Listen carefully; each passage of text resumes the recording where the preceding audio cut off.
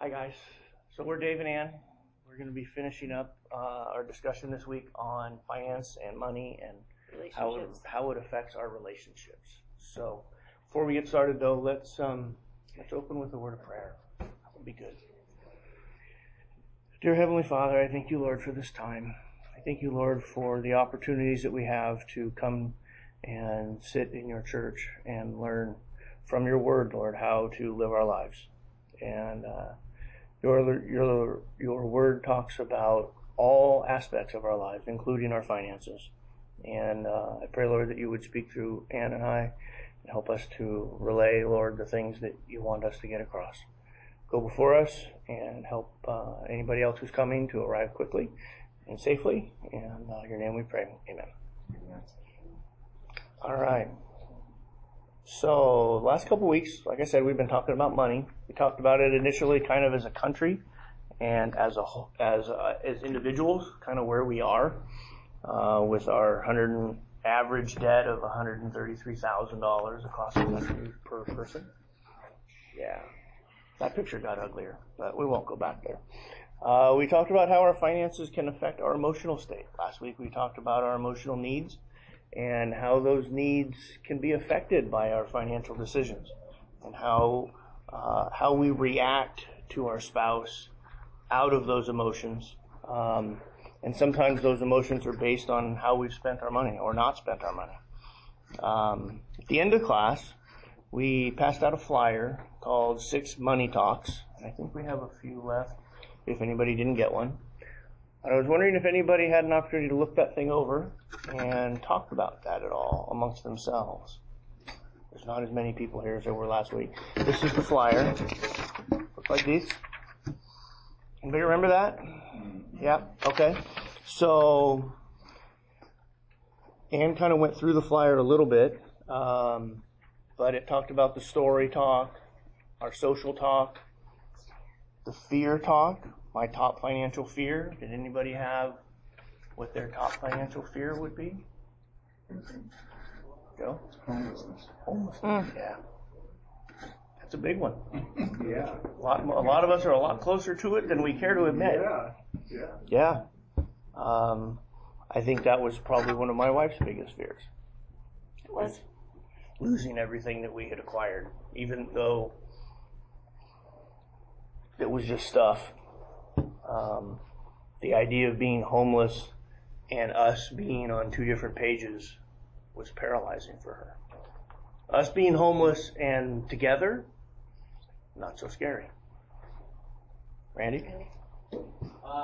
I had a fear. I don't have it quite as much anymore, but for years, and my wife will attest to this, that it's an irritating thing to her, but you know what drives a lot of people, and it drove me, is that when I get ready to retire or call it a day and want to go home and sit and watch television all day, whatever the case may be, is I don't want to have to eat dog food when I'm 70.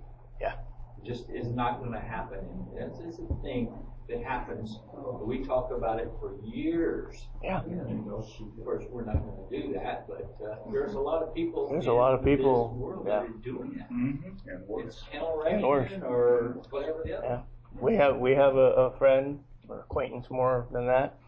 I think she eats a can of beans a day. That's all she gets. And we've tried to help, but it doesn't really work because we're not the problem.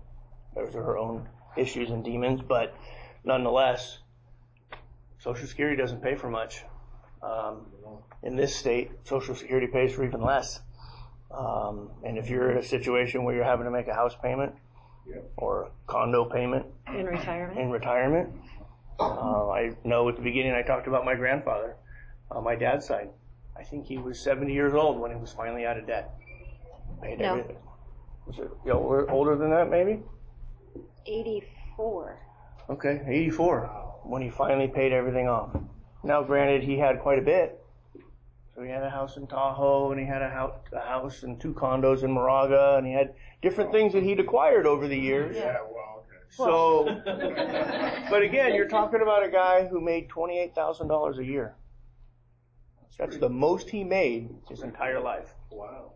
pretty good. And he accumulated all that stuff, and he worked and paid it all off. And at that point, his Tahoe house and his house in Moraga were paid off. It were the rental properties that were bringing in income that weren't paid off. So. But again, it's still the idea of something goes south tomorrow. What do I do? Can they take my house? How am I going to live when I'm no longer able or willing to work for a living? How many of us see the guys, the joke of the old guy is the greeter at Walmart? That's a very real situation for a lot of people. It's very real. And Randy, one of the things we were talking about is how this affects our relationships. How is that affecting the two of you when you had those fears? Well, it was monumental because when it comes right down to me going out and making this not happen, where it's an issue, it puts some pressure on our lives because penny pinched and penny pinched, and I got this, but you know what? When you really got to go to work and bring that money in and say it's a different value that you're looking at for two people. Again, I don't know your situation, so I'm assuming a lot here, but her fear may be different, or her thoughts and patterns and behaviors may be totally different from yours. In our case, it was complete opposites. So I didn't understand. Her fear to me was irrational. Didn't make sense. We have money in the bank, we're making payments, everything's good. But if I didn't get it, when I was doing real estate, if I didn't get a paycheck for 3 months, because I didn't close a deal, she was in straight panic mode at that point. Whereas me, I see all the irons I have in the fire, something's going to pop. The Lord will take care of me. Sometimes they didn't pop, though. Sometimes they didn't. Hence the reason I got out. What about our dreams? What's my biggest dream? For some people it's retiring well. For other people it's a vacation house in Pinecrest or a fancy car or, I know. Or a new truck. Yeah. He has both. Yeah. Both dreams. Yeah, both. Yeah. Anyways, but those dreams are different for you and your spouse. And how do you talk about that? Do you talk about that? You need to if you're not. Hey Dave, I kind of came in, came out, and we haven't been here the last 2 weeks. But I wanted to talk about your topic for a second. Yeah. I had an interesting conversation with my brother-in-law. One of his friends inherited $1 million and was panicked. What was the panic? What do I do? What do I do? Yeah. What do I do? Where do I go? Who do I tell? Who do I get help from? Yeah. Because people are gonna bug me. Now I'm gonna get a whole bunch of new best friends. And, I'm a quote unquote millionaire. 40 years ago, that meant a lot. Today, not so much. Well, 3 counties property is $117,000. Yeah. In California. In California. Right here. Isn't Contra Costa one of them? I don't know. No, I think Contra Costa is at a whole 96,000 is considered poverty level in California, which is kind of staggering because then that means I'm pretty close to poverty, or at below poverty somewhere. But I would probably be like that if that happened to me, because I'm so used to having to, pinch pennies and things, and it really paid off for me. But it's hard to change it. Yeah. And I would probably still be doing that, and then I'd be worried, like same thing, and you're worried about what are you going to do without money? It's almost too much, Yeah. And I see my uncle who's in his 80s, and he's got so much stuff, and it's like it's beautiful. And we don't think of having too much money As being a problem. Yeah. as being a problem. Look at lottery winners. It's a problem. So when we're talking about money, a lot of people think that having money will solve issues. No. Many times it just exaggerates them. Yeah. Or causes other ones. Yes. Yeah. That too. Well, that's a perfect segue into kind of what we're talking about today. So I'm going to take it and we'll move on from this little sheet. But one of the things we alluded to when we talked about emotion was the idea that money, I think it was Larry Burkett that said many times money is nothing more than a symptom of bigger problems. It's not necessarily the problem itself, but it exposes things. It's also been said that money doesn't define your character, but rather it reveals it, which is kind of painful to think about. Can I read that? Yeah, so we have a story here. Is this from Dave's book? It's from Financial Peace. Yeah, this is from Dave's book. But this is a story that I think it's a pastor, right? Mm-hmm. Anyways, I'll let her read it. It was from a sermon by Doug Parsons. It says, A Life Above the Ordinary tells an interesting story about character. One of the richest and most powerful men in America owned a huge company that employed thousands of people. This gentleman pointed out an up-and-coming low-level manager to his upper-level staff. This young man worked very hard and was very good at his management position. The owner noticed the young man because of his work ethic and talent and commented that same day this young man would be a regional manager long before his time. Sure enough, the young man continued to work hard and was promoted up through the ranks to the point that the next promotion was to be regional manager.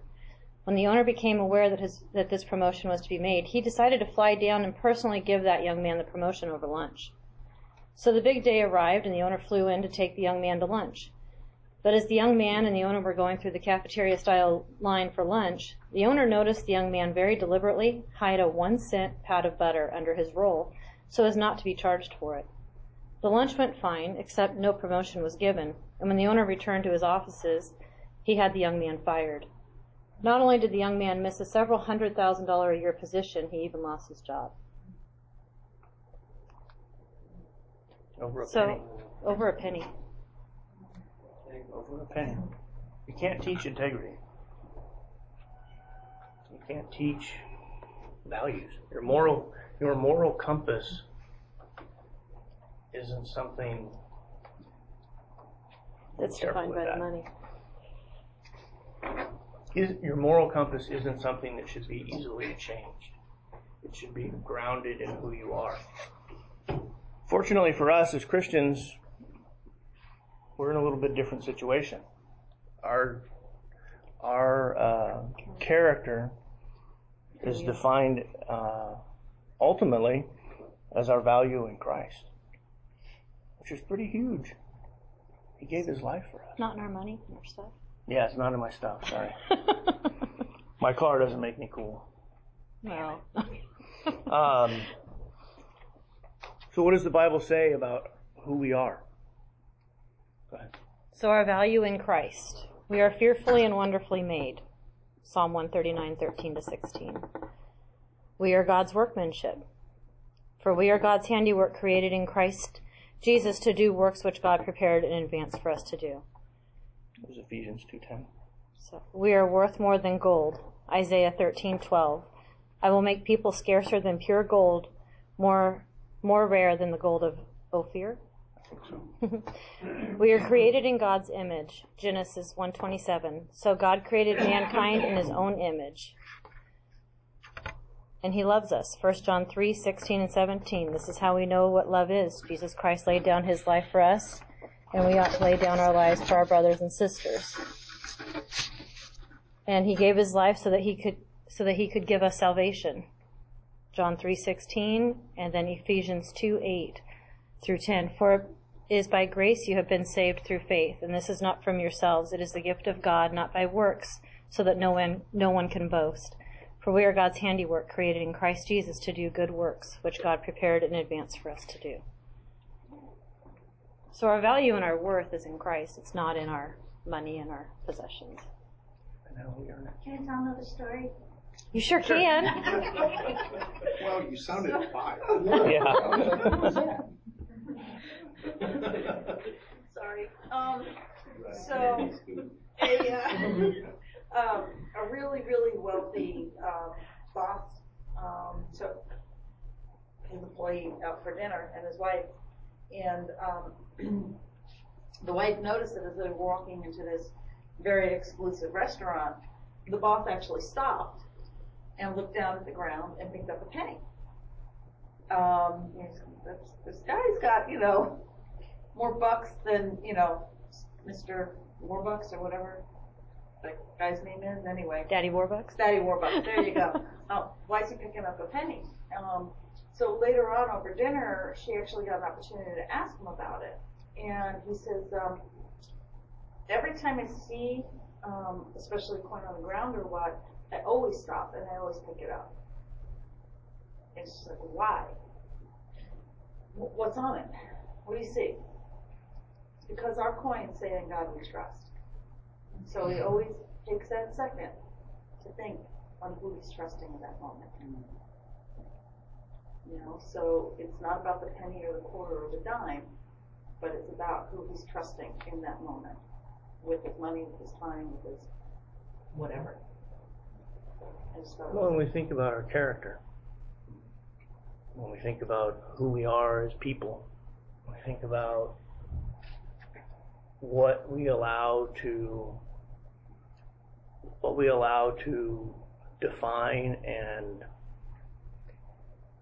what we put out there as who we are. Do we put out there that we're a child of God? Or do we put out there that we're middle income, living in a nice house, driving a nice car? What's that? It was a Sprite commercial or something. Image is everything. That's the world. That's what they want us to believe, that it's all about the image you put out there. I remember making a delivery when I worked for my dad a long time ago to a house out in Blackhawk for a party. And the house was incredible. I'd never seen anything so big. It was amazing. 2 brand new high-end BMWs parked in the driveway. Not a stick of furniture on the inside of the house. 2 blow-up air mattresses in the master bedroom. And a card table and 2 folding chairs sitting in the kitchen. But while I was there making deliveries for these propane heaters that I was delivering, furniture truck after furniture truck was rolling up, unloading furniture into the house. They were having a party that weekend. House had to look like they lived the life. So they rented the furniture on Friday. It all came in. Monday morning they came in, picked it all up, and they went back to their pauper lifestyle. All because from the outside, man, these guys were doing it right. But it was just a shell. We don't want to be that shell, and because we're Christians, we don't have to be. But how many of us feel that stress? I mean, we live in a consumerism culture. Really? Your car is 15 years old? Don't you deserve a new one? A new truck. A new truck. He deserves it, right? I tried that line. It didn't work so well. I'm on your side. Yeah, I was going to say, we're working for you. I'll let you know. If I find a way where it works, I'll let you know. my friend used guilt when cell phones first came out. When they first came out. I mean, that big box you used to strap on your shoulder. $2,000. Yeah. It's like, it's a safety issue. Any good parent would have one because you're driving with your kids. And well, that's why I maintain my car. Yeah. But I mean, it was. I tried that line with her to talk her into getting a cell phone. She said, "Why do I need a cell phone? Everybody around me got a cell phone." Well, and in 2000, we did not have cell phones. And I had a major car accident. We were T-boned, or I T-boned somebody. I can't remember which. It was his fault. He was in the intersection. But I had 5 children in the car with me. No cell phone. I kid you not. 5 people came and asked me if I needed to make a phone call. That's right. And David said, "You need a cell phone." I said, "Why? 5 people just came to my rescue." Once again, ashes on the floor. But the reality was, at that time in our life, that wasn't a bill we could afford. They were still fairly expensive to buy. They still are. $40 a month. Yeah, they're back more up there expensive again. now. But it's $40 a month or whatever it was for the service, so you could talk 10 minutes to each other a month. But it was not something that we had, so we decided to go without. I was not real happy about it. I did it kicking and screaming, but it was something that paid off. So we kind of want to finish the rest of this on a positive note, in the sense of we want to talk about things that you can do, things you can do to make a difference in your life. And we want to close this out talking about hope and legacy. Dave Ramsey actually has a new book, which I did not find out about until last night. But and it's on legacy specifically, and it really got me thinking about. We've talked a lot about legacy in this class from a emotional, relational level. You know, what's the legacy that we're teaching our children's children? And from a financial perspective, we can do the same thing with that to the generations beyond.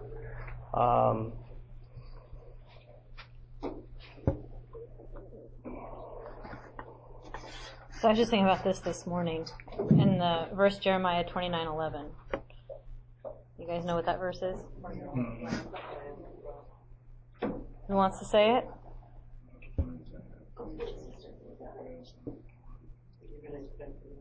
What? Oh, you're right. Are you looking it up?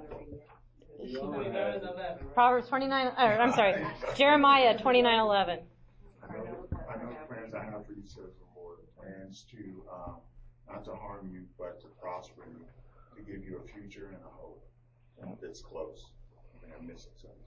No, you pretty well nailed it. You pretty much are on it. Then will you call on me and come and pray to me, and I will listen to you. You will seek me and find me when you seek me with all your heart. I will be found by you, declares the Lord, and bring you back from captivity.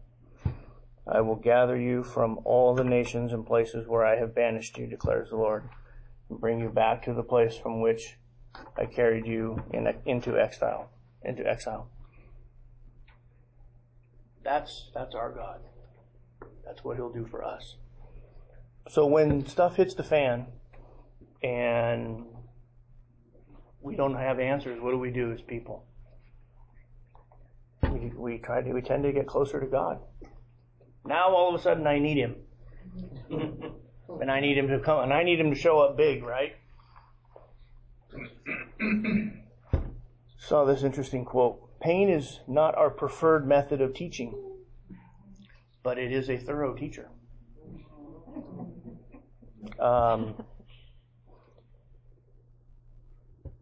During a crisis is typically when we decide to turn back to Christ. During a time of crisis, we tend to have a surrender all moment. When we were kids in school, it was, all right, Lord, help me pass this test.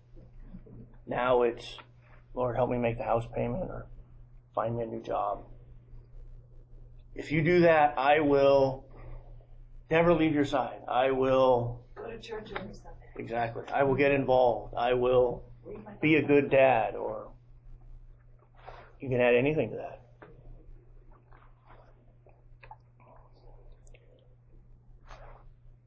The Bible talks about money and possession over 2,500 times. That's pretty crazy. 2,500 times He's talking about money and our possessions. I mean, how much thought do we actually put into what we do with it? Yeah. Fires that are going on right now. Yeah. The commentary that I'm reading is we're going through their house, not knowing what to take. Yeah. You know, what do you take? Mm-hmm. A house full of stuff. Yeah. But what's the most important? Yeah. 3 of the guys on Zach's fire crew, their truck was burned over on Thursday night. Things changed in the wee hours. Actually, no, we found out about it during the day, huh?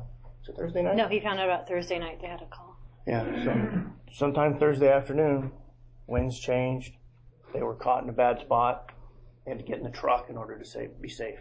And the fire went right over the top of them. Wow. They were burned. They had burns and different things, but they're fine. One of them went back to the fire. Two of them went back to the fire. One went to UC Davis. The one went to UC Davis and is now home. And that was the engine, not their personal truck. Not their, they jumped in the fire engine to stay safe, and the fire went right over the top of them. They got burned on their way to the truck. Yeah. So. It happened that fast. But with Gina, with what you were saying with, they're wondering what to take. And I guess with these 3 firefighters, especially with Zach doing that line of work now, I wouldn't care. I would rather get rid of all my possessions and keep him safe. Right.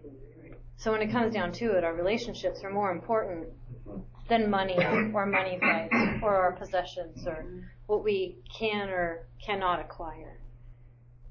Those folks that are going through their house, right now that's the most devastating, but if it was like, oh my gosh, my child is still back there, well, gee, I'd leave all the photo albums if I could have grabbed her instead. Mm-hmm.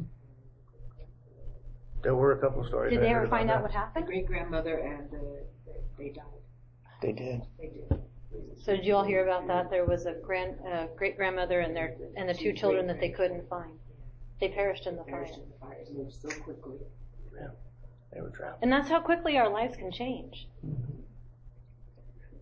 And are we trying to do things financially, are we doing things to build for relationships and things that matter, or are we trying to acquire to impress people that we probably don't even like? What's that saying about trying to gather things to impress people? There's a saying about that. I'm trying to buy things with money we don't have to impress people we don't like. Yeah. How many of us get trapped in that? So for us, we had kind of a surrender all moment. This was about 15 years ago? No. 10 years ago? Yeah, it's about 10 years ago. 10 years ago, I was doing real estate, and I had gotten involved.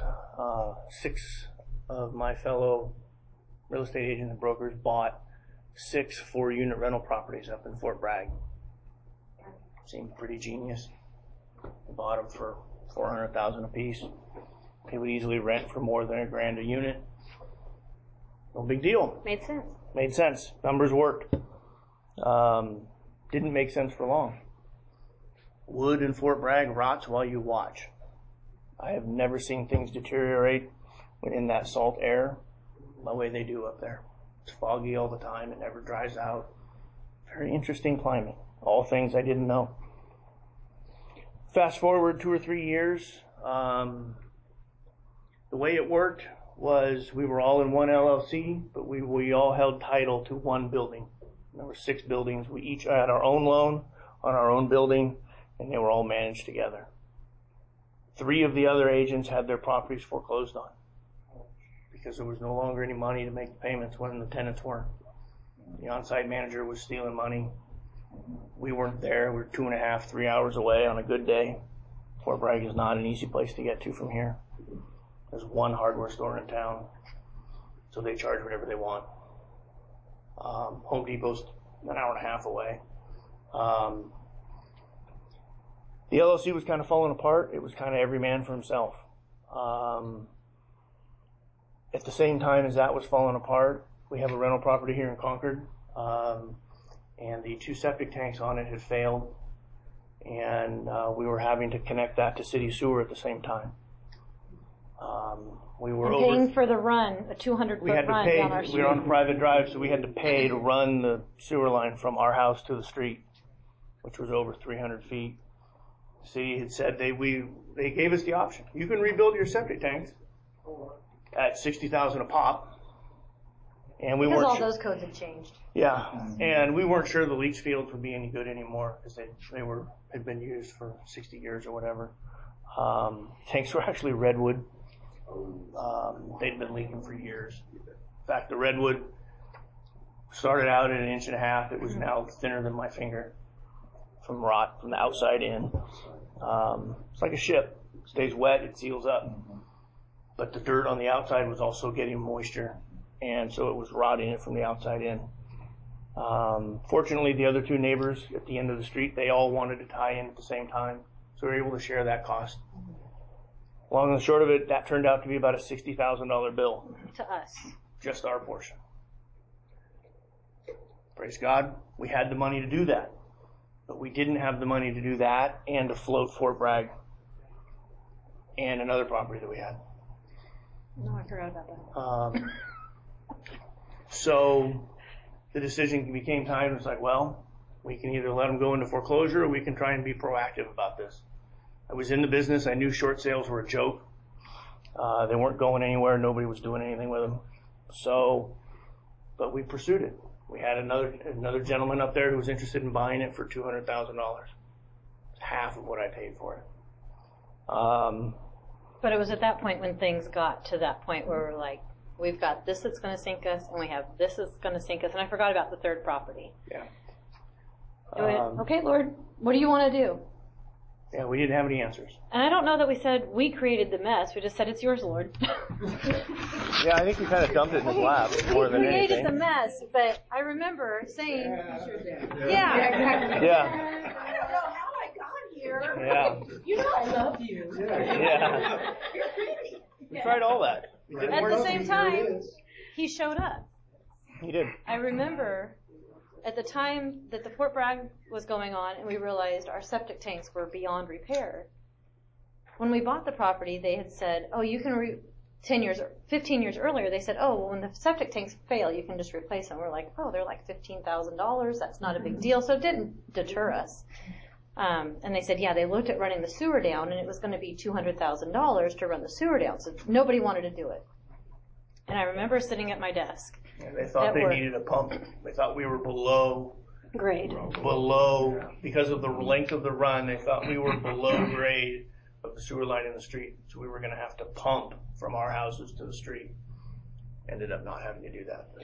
But so I had gone down to the city, and that's when I found out that septic tanks now cost like $60,000, not $15,000, because now you need 2 systems, plus you need the runs, plus you need the percolators, and Yeah. so we were looking at $120,000 to replace the 2 septic systems.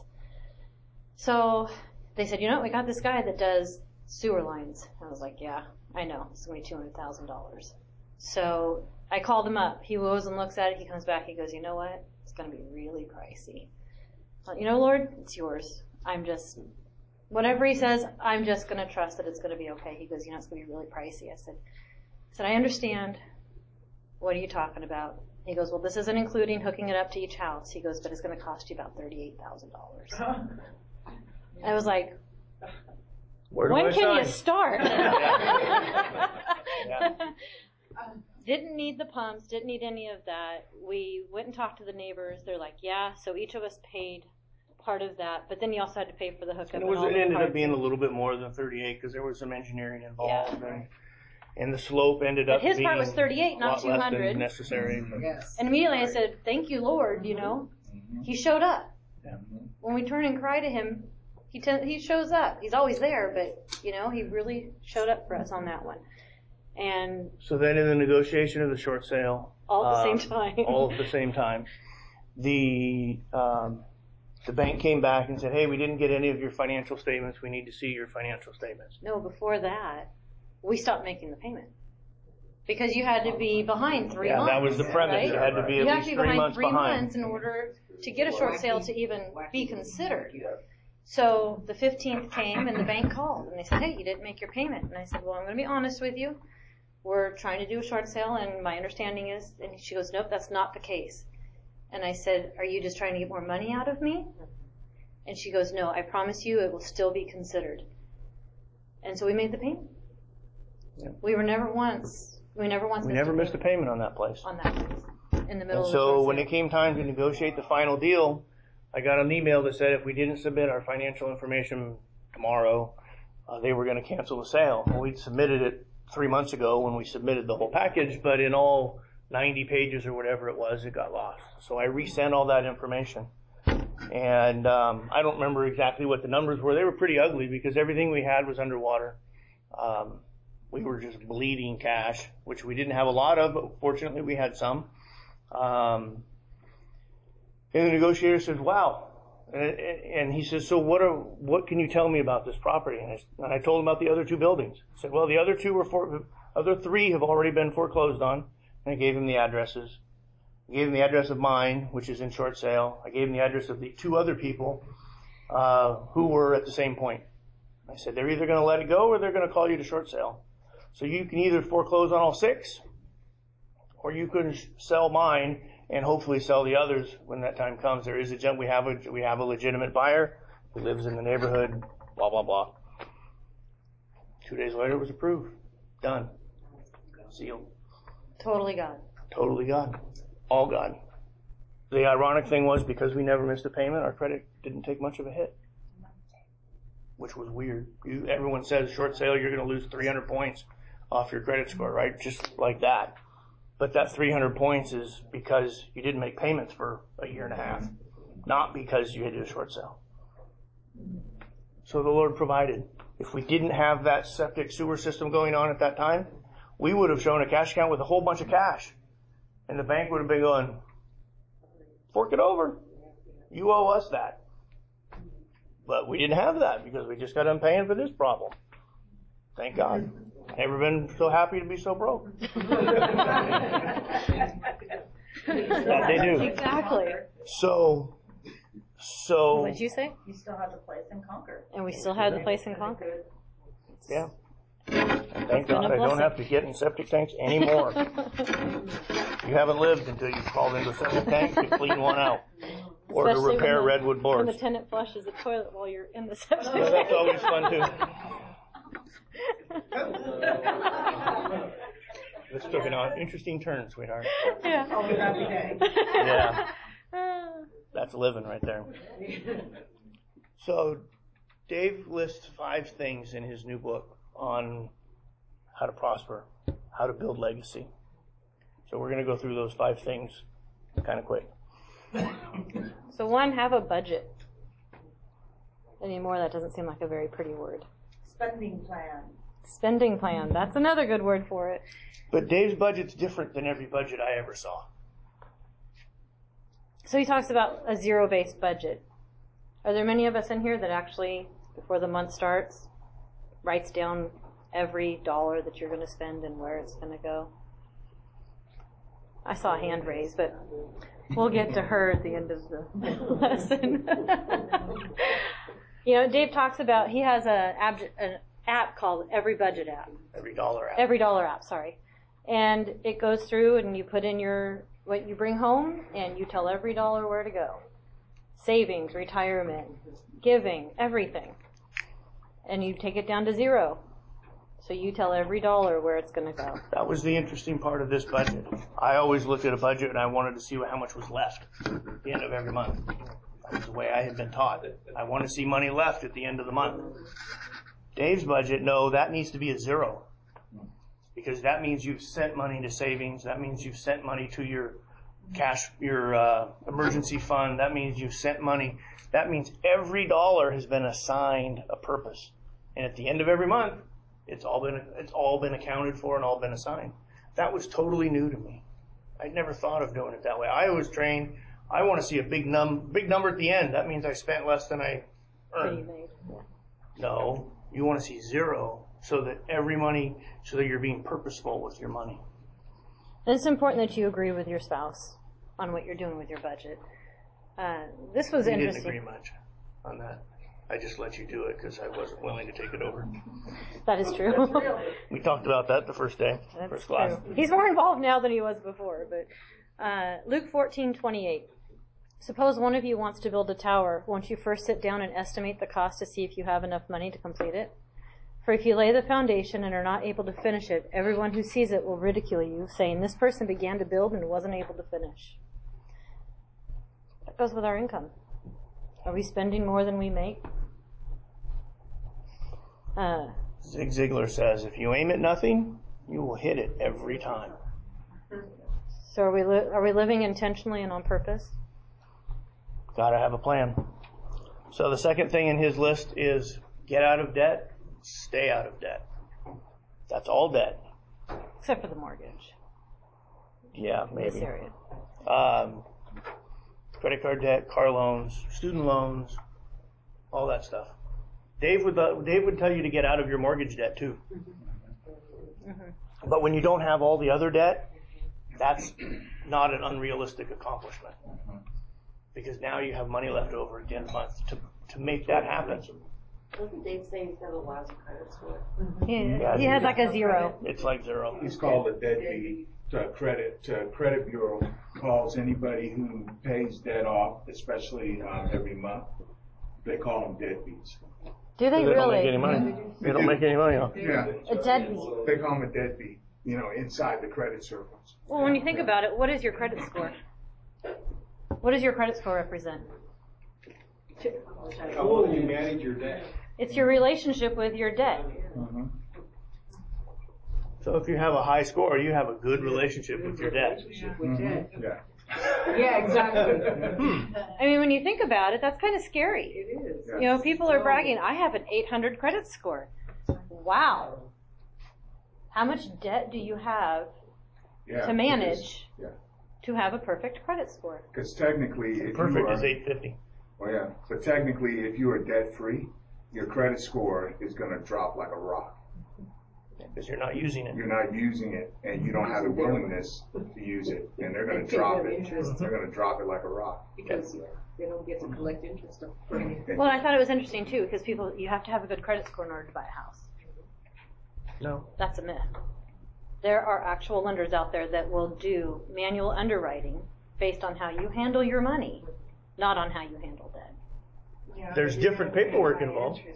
Not No, necessarily. not necessarily. Not necessarily. Not necessarily. The And who trick has- is it's a different application. It's a completely different submission process because they want to see your bank statements, they want to see your budgets, they want to see how you spend your money, where it goes, what do you do? And you don't have a credit score to prove that. So you have to prove it other ways, which would take a little more work. And this is based on Proverbs 22:7. The rich rule over the poor, and the borrower is slave to the lender. How many of us feel like a slave when we have all those payments going out? It's stressful. Yeah. Well, the thing is, it locks you in It does. as well. Because there are opportunities that sometimes we can't take advantage of, that we would love to take advantage of, but we're locked in because we are indebted to others. There's other opportunities that you're missing. It's not a problem to have stuff. The problem is your stuff having you. And I thought this was an interesting thing. Nowhere in Scripture did God use debt to bless people. I don't know. That was like a whole new concept. Uh-oh. Is there? It depends on how you look at that. Okay. The lady with the oil, she had to go and borrow jugs. But that's all she did, was borrow a jug to fill it. Elisha. That door locked. Elisha. So I might have to call Dave and tell him it's wrong. Good luck with that. There's just that one, but there's probably more to that than just the what's the word I'm looking for? Just the scanning it over and looking at it. I'm saying debt in the sense of she borrowed jugs, but then she returned them. Like right. Yeah, I'm thinking on a financial basis. Nowhere in Scripture did he say, go borrow $100,000 from Visa and donate it to XYZ charity or to your church. No, it wasn't even money. Well, most of the money lenders were actually criticized. Yeah. Yeah. They're frowned upon, yeah. This is one that I really hadn't thought about. Build quality relationships. Your dysfunction in your family can cost you money, from children to in-laws to outlaws. 1 Corinthians 15:33 says, "Do not be misled. Bad company corrupts good character," and it affects our bottom line as well. So this was interesting with quality relationships. Your income will be within 10 to 15% of your 10 closest friends over time. Your income will be within 10 to 15% of your 10 closest friends over time. Because they influence you. They change your thought process. That's very true. Because instead of not eating out, They That encourage couple in you to eat Blackhawk was in. surrounded by a ton of people who had a ton of money, and they wanted to be like them. So they mortgaged everything, including stuff they didn't have, to live that lifestyle on the outside. Yeah. Well, I think it also talks to, when you look at that scripture, if you hang around with people that have no desire to better themselves, no plan, no vision, right, then you will be in that company. If you are surrounded by people that have vision and goals and dreams, and I'm not talking about I just want to get stuff, right? Oh, but to do better for a community, to leave a legacy for their kids. If you hang around those people, then it raises your level of expectations. Positive peer pressure. Exactly. And it changes your character. And it changes your character. And your values. So not just, like you said, not just a money Not thing. just It's a money, relationship. It's your giving to the community. It's everything. So who you hang around really does make a difference. The next one is save and invest money. Proverbs 21:20 says, "The wise store up choice food and oil, but fools gulp theirs down." Proverbs 13:22, "A good man leaves an inheritance for his children's children." Wise people save money. It is not an act of faith to spend everything. Oh, the An act Lord of will faith provide, is- so I'll yeah. spend more than I have. What was that? At the beginning we talked about the average American spends $1.22 for every dollar that comes through their house. Yes. I want to just get some feedback on intentional godly giving when it's not something that you can write off. It's not something that goes on the book. And on my perspective, that's using God's money to spend it where God brings up the need. But I'm not sure I totally understand what you were. Say that again. Godly giving. Godly giving is giving where it's not a write-off. You're not getting a write-off for it. Okay. It's just God's money where God shows the need. And I don't believe that our giving should be based on a tax write-off. Right? I mean, I know for me, I used to give money to the people that stood on the corners. And then I stopped one day because I was sitting at a Burger King with my kids, and there were two of them that I had just seen walking around downtown Concord counting stacks of cash. And I was like, wow, I feel like I'm getting taken. And then something happened, and somebody said, if the Lord's telling you to give, it doesn't matter. Because you're doing what God told you to do. It's their responsibility. That part's their responsibility. If they're using it, misusing it, or whatever, that's their part. But if God's saying, hey, you have $5, I want you to give it to him, whether it's a tax write-off or not. Because in the end, your finances, are they really your finances? No, it's God's. Yeah. And Dave talks a lot about giving. We're going to go into it a little bit in the next section, but giving isn't just a financial thing. Giving can be going over and weeding somebody's house. Giving can be coming over and cleaning out some broken grout. Gene. Giving can be anything. The difference is when you don't have any debt and you're not slaves to that, now you're free to go do all kinds of stuff. Some of it, may involve giving money, but you can go now, the job is less important because it's all paid for. So if I'm going to get a paycheck next week, no big deal. I got money in the bank and I owe nobody anything. So I'm going to take 2 weeks off unpaid so I can go on that mission trip. Or I'm going to take time off to go do this. I'm going to leave early at my own sacrifice or my own detriment financially to go help somebody who needs it. But you can't do that when you owe every cent to somebody else. So before we get into giving, anyways. Well, we can go back to him because we're running out of time. And she said yes. Okay. So, like you were just saying, the being a giver. When When you give, you become a generous person. And like David was saying, it's not just with money, because your actions can transform your life. So if you're not stressed about debt and everything else, if you're actually being intentional with what God has given you financially, it allows you to do more for His kingdom. Just an example. J.C. Penney, the guy who started Penny's. If I have the story correctly, he decided he was going to live on 50% of his income and give the rest of it away. And he still had too much money. By the time he died, he was living on 10% of his wealth. And he gave the rest of it away. Every time he would give more, the Lord would bless his business. Every time you cannot outgive God. Now, I'm not sure I'm ready to give away 90% or even 50% of my income yet. But I would love to be in that situation where I had that much kind of faith and that much trust to be able to do some of those things. And I thought this was pretty big too. When you're being a giver, it helps us to be more content.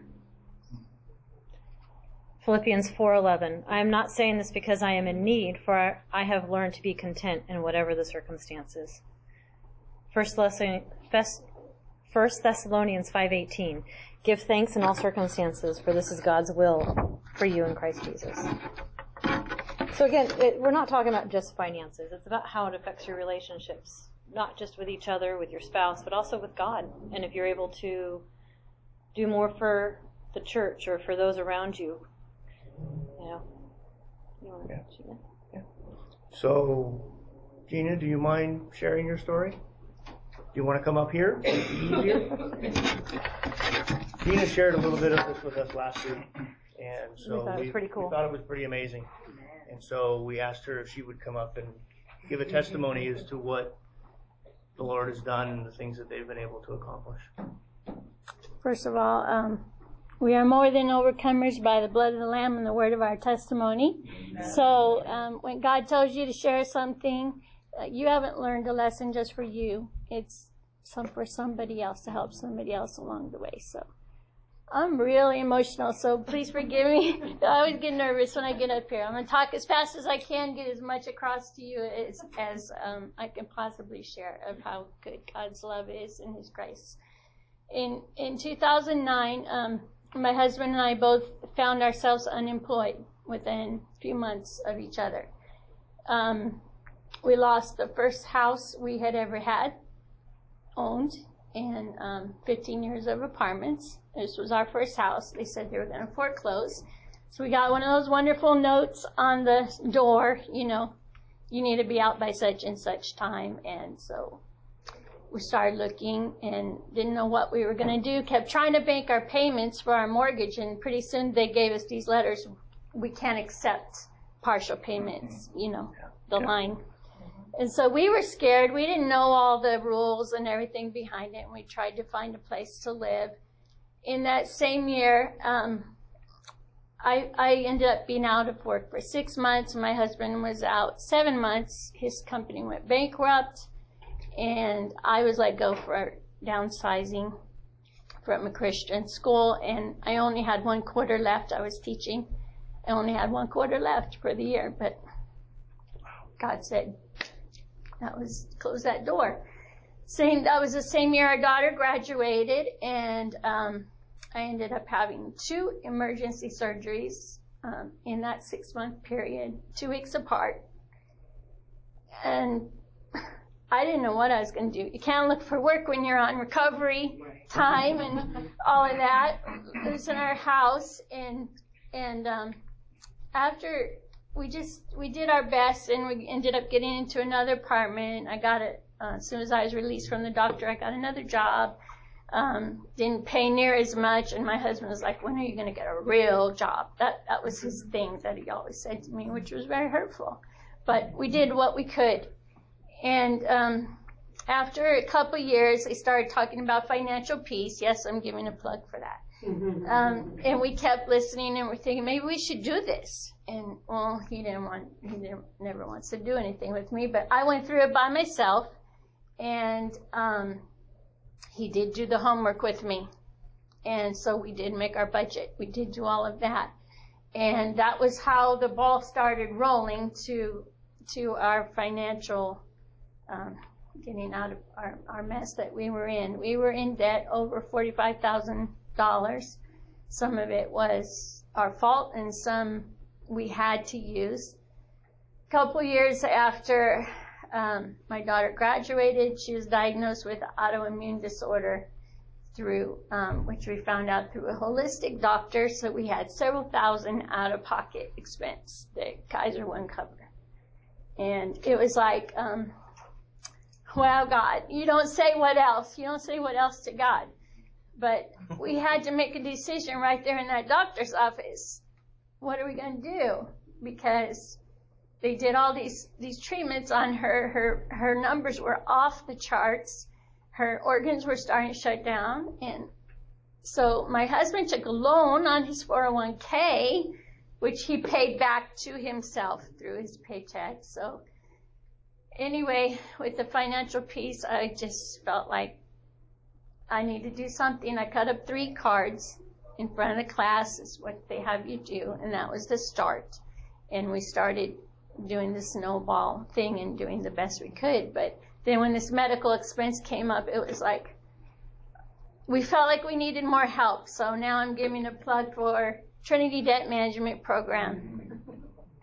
We found out through someone else, actually my daughter's fiance went through it and told us about it. He said, you should check it out. I heard it on the radio. We called them, and Dave Ramsey says you shouldn't, you got yourself in debt, and you shouldn't, have someone take your debt away. You should be responsible for it. So I always felt strong about that. And so anyway, we, lose my train of thought here.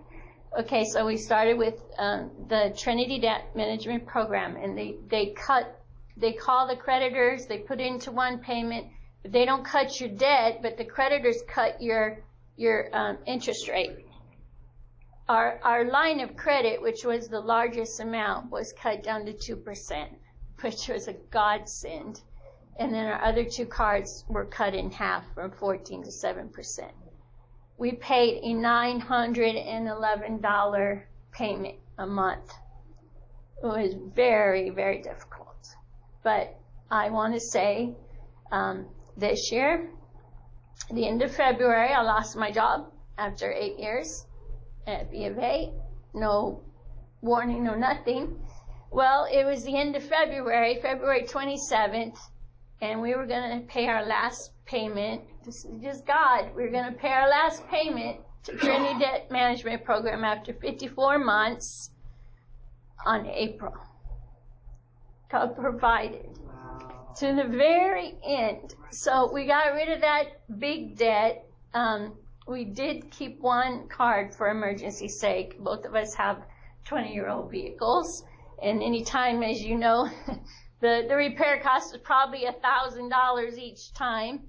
But we still didn't feel like we could start another payment for a new vehicle. So that's kind of where we're at right now. And I just want to say we paid our tithes every time. God is faithful if you're faithful to Him. And even though I'm unemployed right now, I know there's a reason. I don't know why God keeps shutting the doors, but there's a reason. Our daughter's getting married September 8th. Thank you, God. And so maybe this time is for me to be with her and have that, because they will be moving out of state. And I know they've learned a lot of bad things from us as far as passing down legacy. But what I want to say is God is good. We haven't missed 1 payment of any of our bills. We don't have money in the bank, but God has provided. Amen. And if you put Him first in all that you do, He will always be there for you. You're faithful to Him, He'll be faithful to you. So in a nutshell, that's our story. And I praise God. Amen.